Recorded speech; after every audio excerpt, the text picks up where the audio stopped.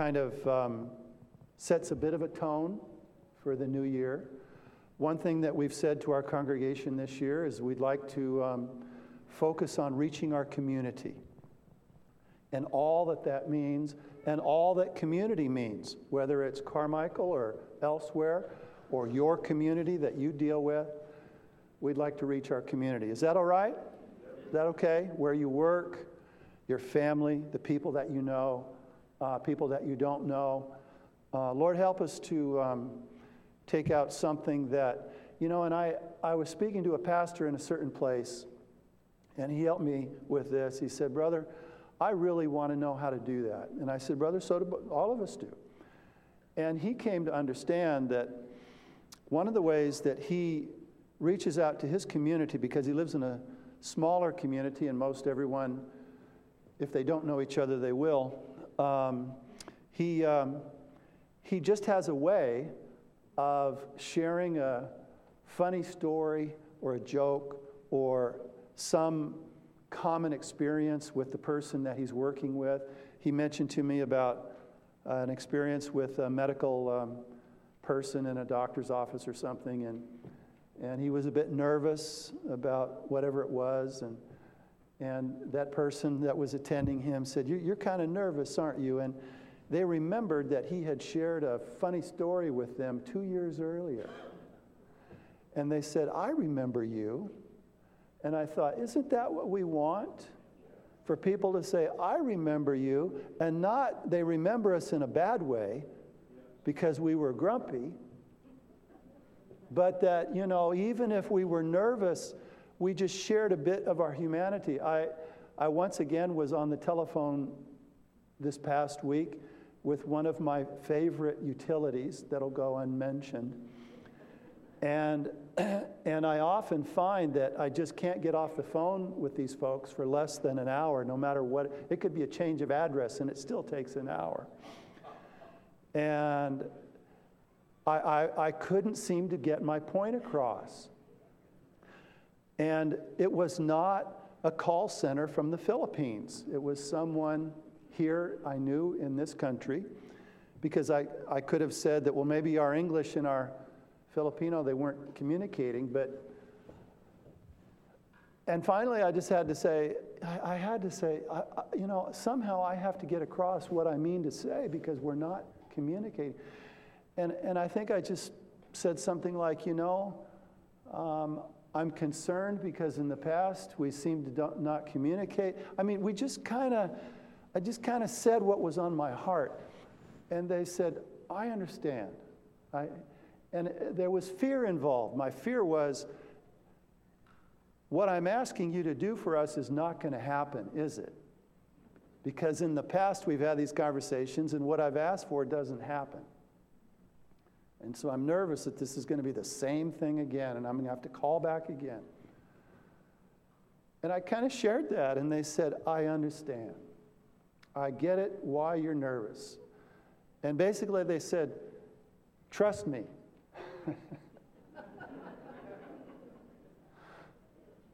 So I thought, okay, I'll trust you. And if it doesn't happen, the world's not going to end, and so we'll call back later. But you see what I'm saying? We have opportunities to connect with people and just share ourselves, a bit of our fears and worries sometimes, and not be so grumpy. Brother, are you saying that sometimes God's people get grumpy? See, I know better. And this year we have an opportunity to find our community. And we don't always have an opportunity to testify, but we can share a bit of our humanity, can't we? And from that, maybe people will remember who you are in a good way. And down the road, there'll be another opportunity. Right. Isaiah chapter 6. If you're able to stand, I'd like you to stand and begin our text from the first 7 verses of the 6th chapter of Isaiah. We're going to use this as a text and also chapter 1 of Isaiah. Let's read these 7 verses here. In the year that King Uzziah died, I saw also the Lord sitting on a throne, high and lifted up. You know, every time God is imagined, seen in a vision, or seen before a prophet, this is how God is seen, high and lifted up. And his train filled the temple. The prophet is seeing God in the temple. And above it stood seraphims. The seraphims, each one had 6 wings. With 2 he covered his face, with 2 he covered his feet, with 2 he did fly. Almost a vision of the Ark of the Testimony and the 2 heavenly creatures that faced each other with their wings touching above the mercy seat. And one cried unto another and said, Holy, holy, holy. The 2 that faced each other were saying the same thing to each other. The Lord of hosts, the whole earth is full of his glory. And the posts of the door, listen to this. He sees this vision of God in the temple, and above the mercy seat with these angelic beings facing each other. And they're the ones that are crying to each other, Holy, holy, holy. And the noise is so loud that the posts of the door moved of the voice of him that cried, and the house was filled with smoke. It's a vision of the temple, really. But the power of this vision and of God elevated above his throne was so powerful that the posts of the building are shaking. Then said I, and so he sees himself now in this throne room with heaven. And he said, Woe is me, for I am undone, because I am a man of unclean lips. And I dwell in the midst of a people of unclean lips. For mine eyes have seen the King, the Lord of hosts. Then flew one of the seraphims unto me with a solution to his problem, having a coal in his hand, a live coal, which he had taken with the tongs from off the altar of sacrifice. And he laid it upon my mouth and said, Lo, this hath touched thy lips, and thine iniquity is taken away, and thy sin purged. Can you see this? Can you feel the trembling and the power of this room and what he experiences as the prophet? Now you say, the prophet says, I'm undone because I'm a man of unclean lips. And so you say, he found himself a sinner. And then you say in verse 7, his iniquity is taken away. And we would somehow think that somehow he has made acceptable in God's sight by this live coal, and that he saw himself as a sinner. But I'll leave that the way it is. But I also want us to sort of also understand this idea where he says, I'm a man of unclean lips. Because the psalmist said the same thing. And he said, he also referenced that there's something about clean hands, right? Now, you might stop here and you might say, this is an image of a sinner before God who is being cleansed of his iniquity, and therefore made righteous by God and acceptable to carry God's message to a people of unclean lips. And you would be right in saying that. But before you assign sin to Isaiah and somehow being not capable before God, I want you to go back to chapter 1. And we're going to go back to this text in chapter 6.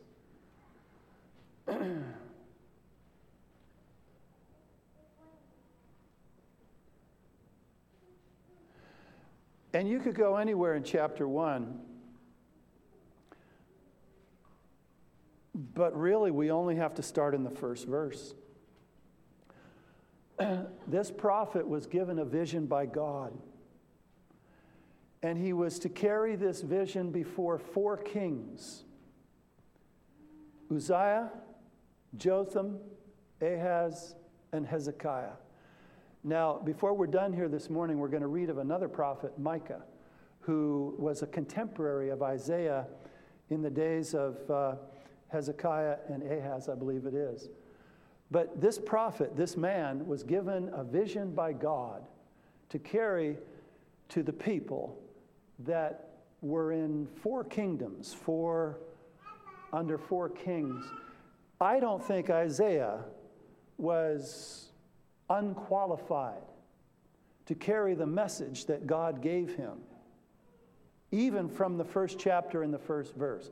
God chose Isaiah to carry this message. He was the prophet of God to take this message to Israel. So I don't treat Isaiah as any old sinner. As a matter of fact, most folks that study the book of Isaiah, and I believe it's 66 chapters, but I could be wrong about that, see Isaiah as kind of a Bible within the Bible. There are different parts of Isaiah. There's poetry in Isaiah. There's history in Isaiah. There's prophecy in Isaiah. Jesus quotes Isaiah. Isaiah is not an insignificant person that we should consider was just an ordinary person that somehow God had to clean up. Isaiah was a prophet chosen by God. Father, we pray that you would continue to bless our study this morning. Lord, have your way. Help us to find ourselves in the message, that we too can discover what we can do with this now and in the months to come this year, if you give us that long. Lord, that we might be able to be found faithful. Most of all, that, Father, we would allow you to remain where you are, and that, God, we would find ourselves called up to you. Lord, having been identified by you, Lord, and that you determine that relationship. In Jesus' name we pray. Amen. You may be seated. Amen. All right. Chapter 6, verse 1. Where did Isaiah see God in this vision that the Lord gave him?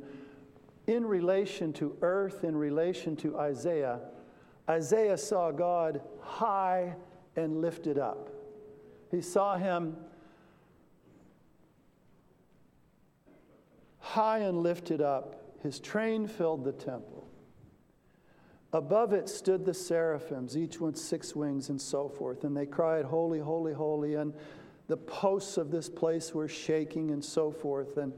But the point is, I'd like to draw your attention to where Isaiah saw God. Isaiah, he saw God high and lifted up. And I'd like to speak about the elevation of God this morning. I hope each one of us desire that God would remain elevated, both in our vision, our lives, our community. This is where this fits with our mission this year. One of the things that will help us is to see God high and lifted up. Now, there's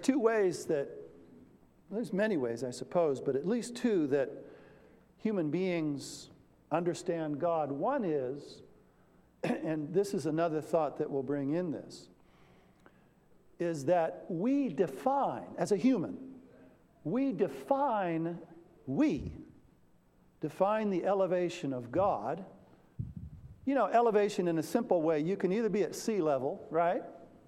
Or you can be 100 feet above sea level, or you can be at a mountain top above sea level. You can be different elevation on this earth.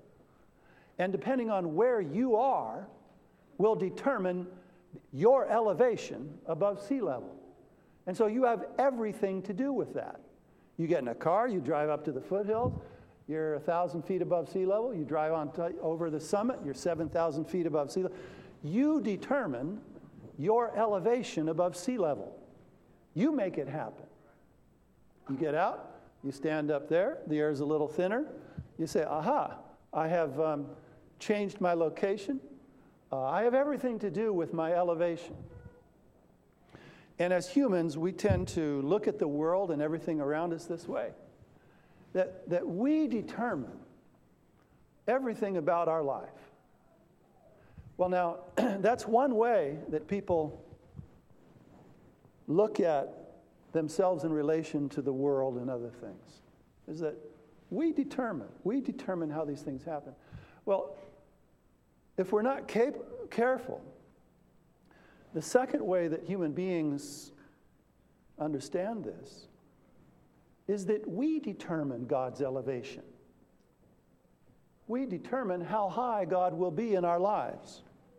We determine that. Now this becomes a problem, because as soon as the human reaches out to touch the divine, to determine the relationship with the divine, problems happen. The human, in this sense, is the man with unclean lips. You follow? And unclean lips is a type of an idea that we've mentioned many times. Unclean lips is a type of the profane. The profane doesn't necessarily, as we've said, doesn't mean nasty words and dirty language and that. Profane in its most elementary sense, is common or human or ordinary. That's what profane really means. Common, ordinary, low. The divine is always meant to be high and lifted up. Amen? God assigns himself his own elevation above all creation. God assigns. He doesn't need us to assign that to him. He assigns that to himself. When the prophet saw this vision, God was already high and lifted up. The prophet had nothing to do with God's elevation. God was elevated above all that is. And so if we get nothing else but this morning, we need to be very careful this year that as we see the elevation of God, that we allow him to determine his elevation, that we allow him to be high and lifted up as he describes himself, that we have nothing to do with placing God, that we have nothing to do with placing God in any certain place. You know, one of the ways people do this is through doctrine, teaching. They say, God must be at this elevation according to my doctrine. If divinity, or high and lifted up, or holiness means that, for example, and I'll use a silly example, that we all must wear one red sock and one blue sock in order to be holy, that's how God is high and lifted up, is that we do this or we do that, then we have assigned a certain elevation of God. And people do this all the time. That's why divisions among religion happen, because people have assigned different elevations of God. They've assigned different definitions of God. They say, you can't be holy unless this. Or you can't be holy. No, I disagree. Holy must be this. God himself is quite capable of assigning his own elevation. Our job is simply to be found high and lifted up with him, to allow him to lift us up. Not that we lift him up, if you understand what I'm saying this morning. We allow him to be high and lifted up. The prophet saw him. He was already high and lifted up. That's how he saw him. He didn't assign a certain stratosphere to God. That's the first point. There's a difference between assigning a certain divinity, holiness, or identity to God and allowing him to identify himself, and then us to find ourselves there. There's a difference. There's a difference. Let's go back to chapter 1 in Isaiah. That's the essence of chapter 6, those verses that we read. The elevation of God and how the prophet saw him above the profane. Okay. The vision of Isaiah, the son of Amoz, which was, he saw concerning Judah and so forth. And I'm going to skip down to verse 10 in chapter 1. Hear the word of the Lord, ye rulers of Sodom. Now Isaiah is speaking to the people. Give ear unto the law of our God, ye people of Gomorrah.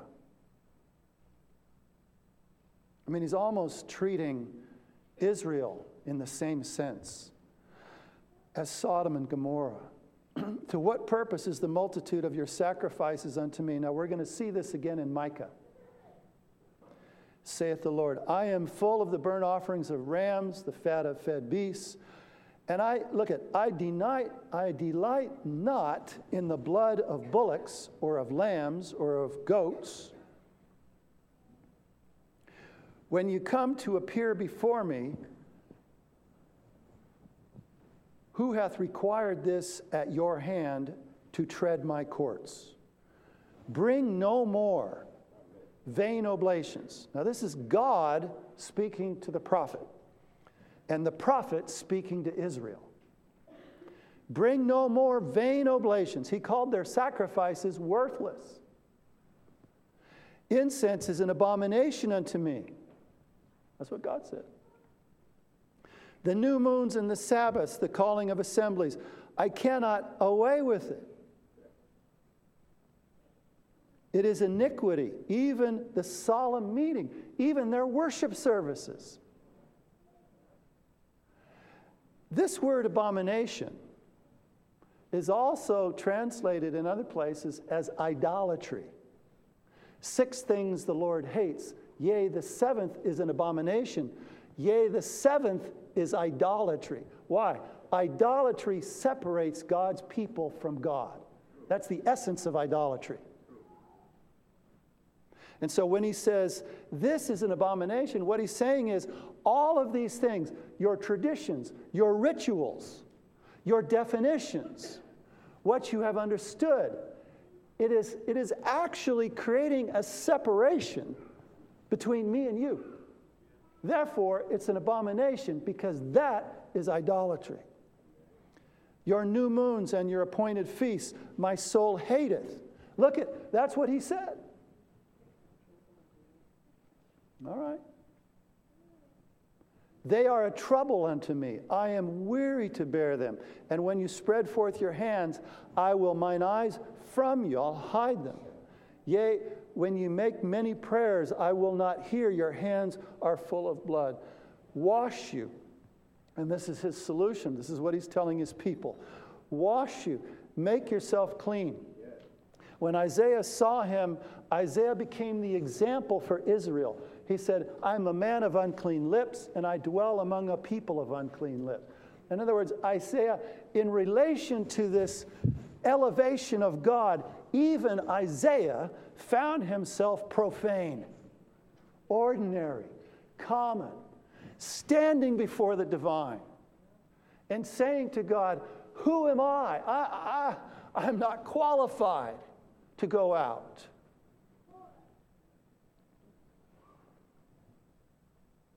Wash you, make you clean, put away the evil of your doings from before mine eyes. Cease to do evil. This is what God, he said, is very simple. Learn to do well. Seek judgment. Another word is seek justice. Relieve the oppressed. Judge the fatherless. Plead for the widow. In other words, Isaiah tells Israel, look, it's not that hard, but I need your heart. What I have is your obedience, but I don't have your heart. I have your I don't have your commitment. I have your compliance. I want your heart. Because your traditions, your rituals, God could say the same thing to anybody at any time in history. part of the church, not part of the church. He could say the same thing. I want your heart. And if I have your heart, you'll understand that it's not your traditions and your understanding and your knowledge and your name that will get you to heaven. It's that you allow me to be high and lifted up. And you have a desire to be where I am. And your rituals, your traditions, your worship service, everything, if it is somehow, if you're assigning any righteousness to that, see, that's why we can't say, oh, I'm so happy that I'm in this place and not in that place. Oh, if I were in that place, the judgment of God is upon that place. And fire and brimstone will come down on that place and destroy that place. I'm so happy I'm in this place. If that is leaking into this sense of righteousness, that's a problem. There's no security in a name. There's no security in a tradition of man. There's no security in a ritual. There's no security in a movement. Hello? There's no security in a denomination. There's no security in anything that the human assigns to or defines as valuable. There's no security in that. That ultimately is unclean lips. It's profane. And if we can find ourselves at a moment in our life before the holy, before the divine, and really see ourselves the way we are, the way God sees us. Now, I believe that we can get to the place where Isaiah got. Otherwise, this is just a vain search for the entire life. Never quite getting there. No, I think that the human can actually get to the place where if they leave God high and lifted up, and they love to be with that God finds that acceptable. I believe we can get to that place. But in chapter 6, what first needs to happen is the human needs to see themselves in relation to God with unclean lips. At all times, if it weren't for the live coal that comes off the offer of sacrifice, how do you know it's the offer of sacrifice? Because it is there and not the incense altar. It is from the altar of sacrifice that the sin offering is made. And it is from there that this live coal is in the hand of this angelic being, this heavenly being is a better way to say it. And he places it on the mouth of the prophet, and his iniquity is purged. Now you say, brother, well, that's simply an illustration of how somebody gets saved. This is a prophet. The prophet is already a prophet before he has this encounter. There's some symbolism here which is important. Yes, it's true that only through God's intervention can our iniquity purge. Yes, that's true. But I think the church can get to the place where there's a measure of self-satisfaction. I'm so happy I'm here and not there. And we too, just as one of God's prophet, amen, in order to say anything that comes from heaven, we need a coal touched to our lips. Amen. Amen. I wonder if sometimes God's people become silent and ineffective because they simply don't see the need for God to place a coal on their unclean lips. You say, brother, I don't have unclean lips. God has cured me of that. I don't know how to say it to you this morning. I just feel a need as a human standing before this heavenly throne room with the post shaking of God's glory and this prophet, the prophet saying, I mean, I would feel uncomfortable standing in the prophet's presence. How am I going to do this? Moses said the same thing. How am I going to do this? God had called him. Moses, how am I going to do this? And God enabled him. And so today, this year, if we're going to reach our community, God needs to enable us. And we need to leave him high and lifted up and not assign our own thinking to his elevation, his plane. There's another idea that goes with this. Seek to understand the God which elevates himself, not the God of our own making.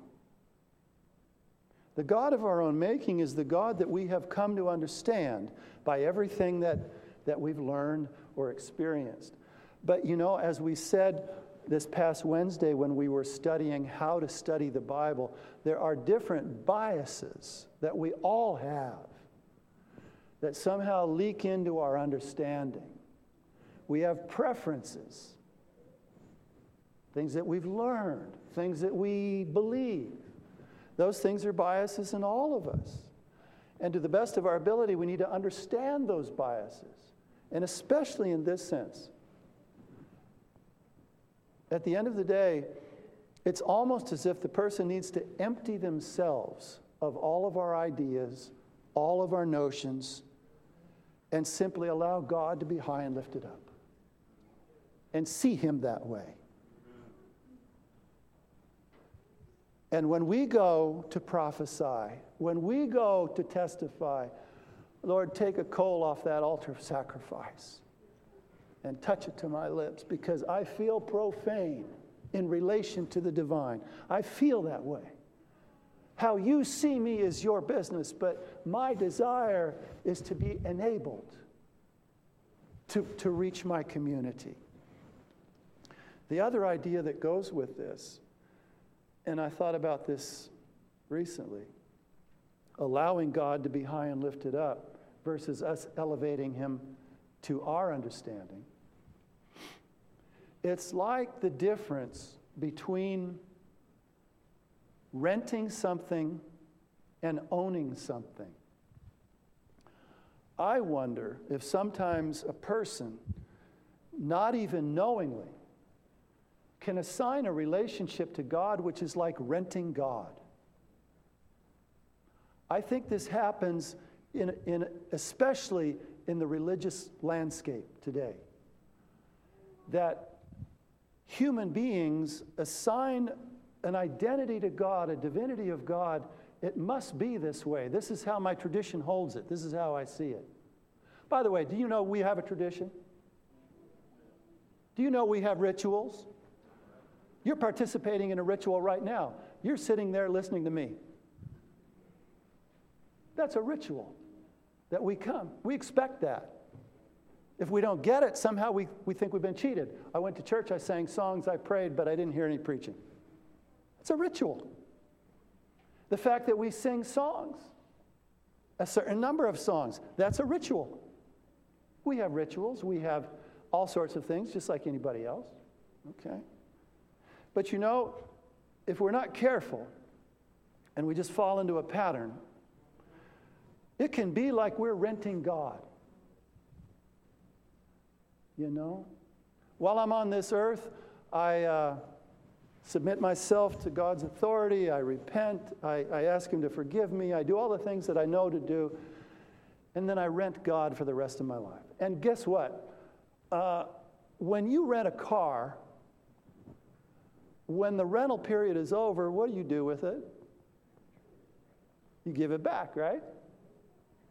Now, if there's a little scratch on it and it doesn't rise to the level of, a problem, if the hubcap got a little scuffed or something and the rental company doesn't care, you just give them back the car, right? You used it. It had ordinary wear and tear. When you're done with it, you give it back, right? I wonder sometimes if people are really renting God. At any moment in time, if it's not convenient or when the period is up, they give him back.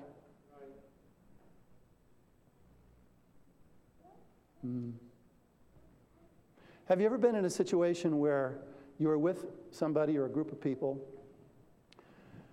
and their behavior started to turn in a direction that was uncomfortable for you? People at the office, people at the job site, people at work, people at school. You ever been with some other students at school, and all of a sudden the conversation started to go a little nasty? They were telling bad jokes, or they were trying to talk about another girl or another boy and take sides and have, and you felt uncomfortable. Anything, right? If we're renting God in that moment, we'll go with the flow. We'll go with the group. We'll go with the other kids. We'll go with the coworkers. We'll go with the flow. Why? Because we don't want to be different. We don't want to be the odd person out. We'll just go with the flow. At that moment, we've turned God back in because it's not convenient to have him own us. We are renting God at that point. And even if you say, brother, that wouldn't be my desire, I want to be faithful and so forth, there are other ways to rent God, even if we don't turn him back in. It's a long-term rental. I'm leasing God. A rental or a lease is a contract between you and whoever owns what it is you're renting or leasing, subject to terms, and usually either party can go their way, you know, like any contract. Renting God. Now, there's another way, and this is, I think, the biblical way to look at our relationship with God. And it's not that now here's the other thing. If you're renting something, you can also own something, can't you? And you can decide whether you're going to take better care of it if you own it than if you rent it. But I'm even looking at it different than that. We're not to own God. God is to own us. Now, if we allow God to own us,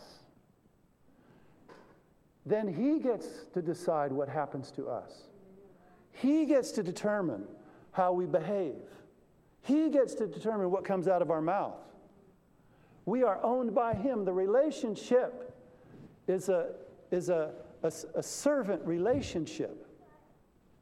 He gets to own us. Why? Because if we leave him high and lifted up, if we leave him elevated,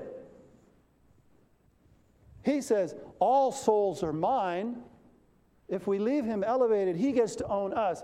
And then everything that means, now when I wake up in the day, my idea is, Lord, how can I please you? How can I accomplish your will? Why? Because you are in charge of me. I am your property.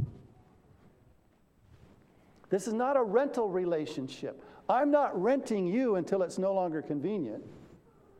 As we sang these songs this morning, one of the thoughts that came through my head is, I need him, right? We sang that song. I need him. Who's the one person that we all need at the end of the day? Jesus Christ. When we take our last breath, we need it. Before that, we needed our mom. We needed our dad. We needed our wife. We needed our husband. We needed our children. We need somebody else. But at the end of the day, the one that we all need is Christ.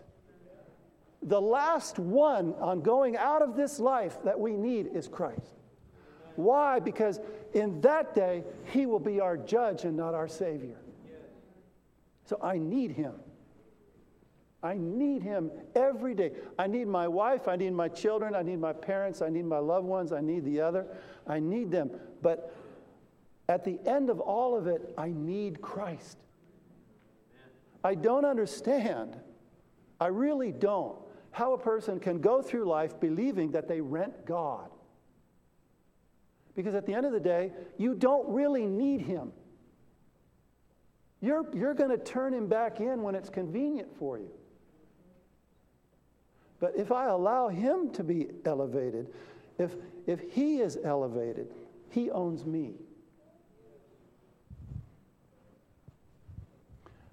somebody, and I think this is a wise statement, begin with the end in mind. If the end is, I want to be accepted by the one who owns me, if that's the end, then looking back every day, I live with that in mind. What that does, it creates a coherent life, a life that makes sense, a life that solves the problem of absurdity that we've talked about. I begin with the end in mind. Every day, He is high and lifted up. Every day I realize without that coal on my lips, I'm in a profane place. The only way that I can be anywhere where you can accept me is that you touch me. Amen. Now let's go to Micah.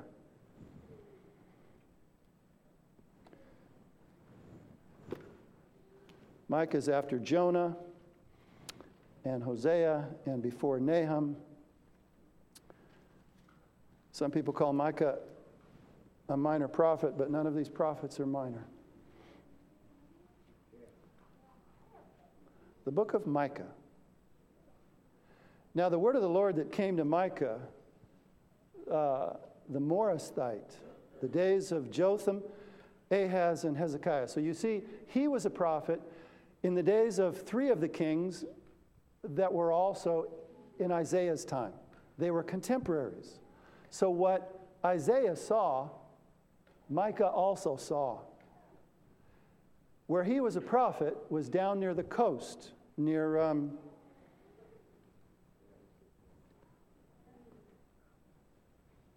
what today would be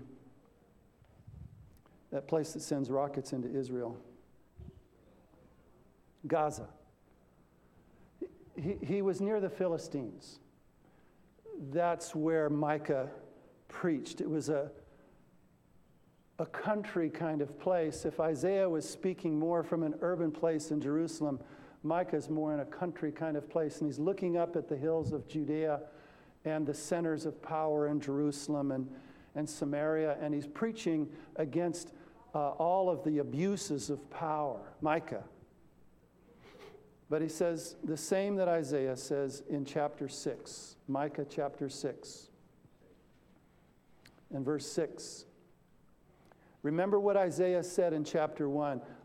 Micah says the same. Wherewith shall I come before the Lord and bow myself before the high God? He's saying, I have the same smallness that Isaiah felt. Shall I come before him with burnt offerings, with calves of a year old? Will the Lord be pleased with thousands of rams or 10,000s of rivers of oil? Shall I give my firstborn for my transgression, the fruit of my body for the sin of my soul? He's asking the same thing, coming to the same conclusion that Isaiah came to. None of this is what God wants. God wants our heart. Now, He'll leave us our ritual, He'll leave us our tradition, but He wants our heart. If our ritual and our tradition help us to get to the high and lifted up, that's fine, but what He really wants is our heart. And so then the prophet says, will the Lord, He hath showed thee, O man, what is good. He says the same thing as Isaiah. And what doth the Lord require of thee? But to do what? To do justly, to love mercy, and to walk humbly with thy God. At the end of the day, life is very simple.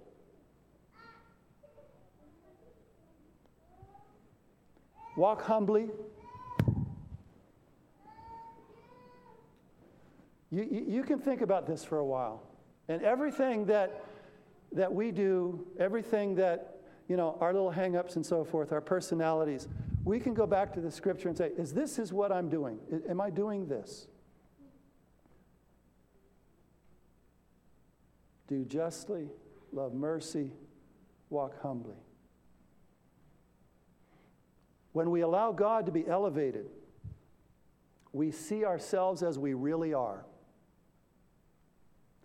The second is God elevates us when we allow Him to be elevated. And when that happens, then we can be sent. But we need to see ourselves as we really are and do business with that see God as high and lifted up, and then He will elevate us. Thirdly, when that happens, then we can be sent. We need, if we were to go back to Isaiah, remember what he said? Woe is me. Human beings need to get to the woe is me place. Even if you've been saved this morning, even if you believe Jesus is your Savior, there are times in a human being's life, amen, I believe this, when we need to get to the woe is me place. Otherwise, what happens is we count on a tradition, we count on we're placing our faith in a God that we have ultimately rented. And when it's convenient for us to be carnal, to have disagreements at home, when it's convenient for us to be stuck in our position and upset, right? And life is just negative, right? I wonder if at a moment we are renting God. And at that point, a person needs to get to the woe is me place and say, Lord, evidently I need a coal on my lips. I have lowered you to an elevation of my own making. But if we allow the holy to be elevated, He will elevate us, and then He can send us. Amen. God sends us. I want to go back to Isaiah 6, and we'll close here in verse 8. I heard the voice of the Lord saying, whom shall I send? See, Isaiah wanted to be sent. And the Lord was asking, who can I send? And who will go for us? Then said I, here am I, send me. Why? Because he had a coal placed on his lips. And even though he saw himself as a man of unclean lips amidst a people of unclean lips, and he felt low and profane, God had called him and qualified him. And so he now raised his hand and said, I can go. I'm ready to go. Now send me. And I wonder, can each of us say that this morning? Amen. When I go out Monday, tomorrow, I can say, God, send me. I'm ready. I'm ready. My profane things, Lord, you have touched. I still have my personality. I still have my weaknesses. I still have my faults, as it were. But God, you have brought me up to a place where I can now say, send me. All of us need to be able to say, send me. Amen. Amen.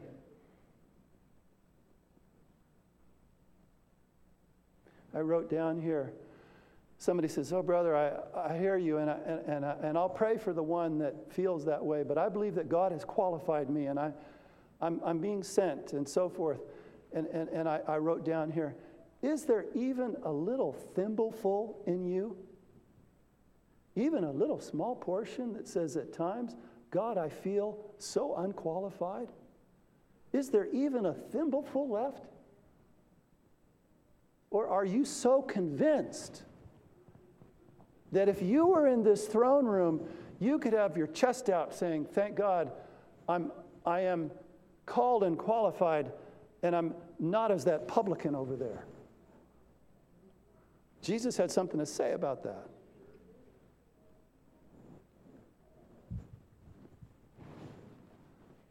That's called humility. Let me ask you a question. Do we all of us still need a little thimbleful of humility? Okay. So yes, this is about a person that is profane, that is called up to the holy. Or it is about a person whose iniquity can be purged. Yes, it is about that. But I believe in this idea here, there is also the thought that God's people need to continue to have a measure of humility, that we feel at times, God, call me up to your level. I feel I feel a bit below my calling. Call me up to your level. All right. the elevation of God, is much more than the renting of God. It is more so about the ownership of God of us. And so I thought, well, as we begin this year, can we all agree, Lord, help us to allow you to be high and lifted up. And as we go out into the community, help us to witness that high and lifted up God. Now, if we allow that to happen, it will take out all of the argument, all of the religious argument. Oh, brother, it has to be this, it has to be that. And there is truth, and there is things that must be. I get that. But if we simply allow God to be high and lifted up, believe me, I believe this. Much of the argument that people get in about religious things will go away. Because at the end of the day, every eye shall see, every ear shall hear, every knee shall bow, every tongue shall confess that Jesus Christ is Lord. And what is true will be true. Wouldn't it be nice that we don't rent our God in the ideas that we have of His creation, but we simply allow Him to own us? Live that way. All right. Okay. There's a lot more. I'm going to finish now. Let's stand.